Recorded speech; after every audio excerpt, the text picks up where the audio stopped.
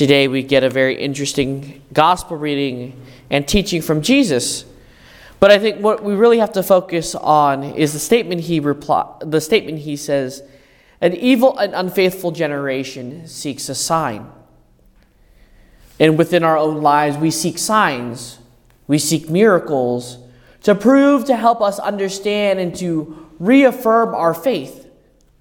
Lord, if you truly exist, then do this for me. Lord, if you truly want me to do this, give me this miracle. Do these things in my life, and I will believe. I will repent. I will change. In some sense, we make this bargain with God and have him perform this miracle within our lives so that we can affirm our faith. But the real question is, do we affirm our faith, or are we going to continue to challenge the Lord? Because the faith we actually carry and have is weak from the beginning. But one of the greatest miracles that we have to begin to focus on is not the miracle of our day-to-day life, but the miracle we hear in our gospel reading is Jesus' death and resurrection.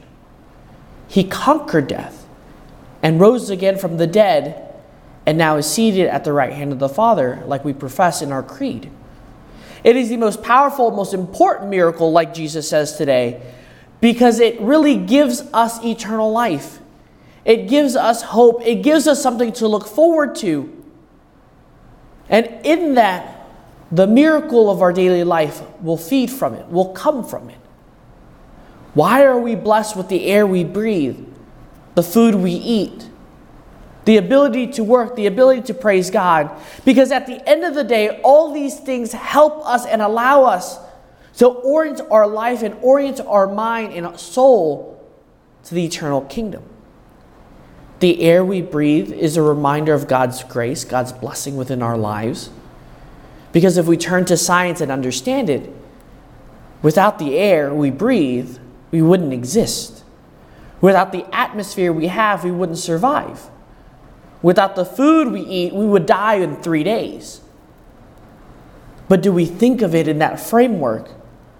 Or do we really want to just constantly pester, argue with God, and bargain with him to say, Lord, if you are truly God, then do this. Have this happen in my life. Then I will believe.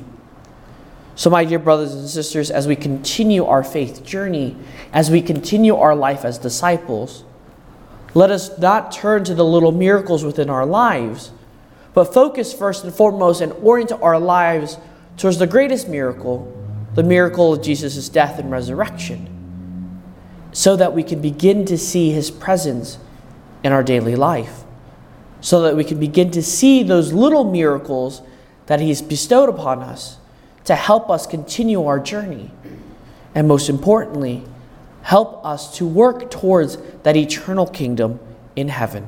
Amen.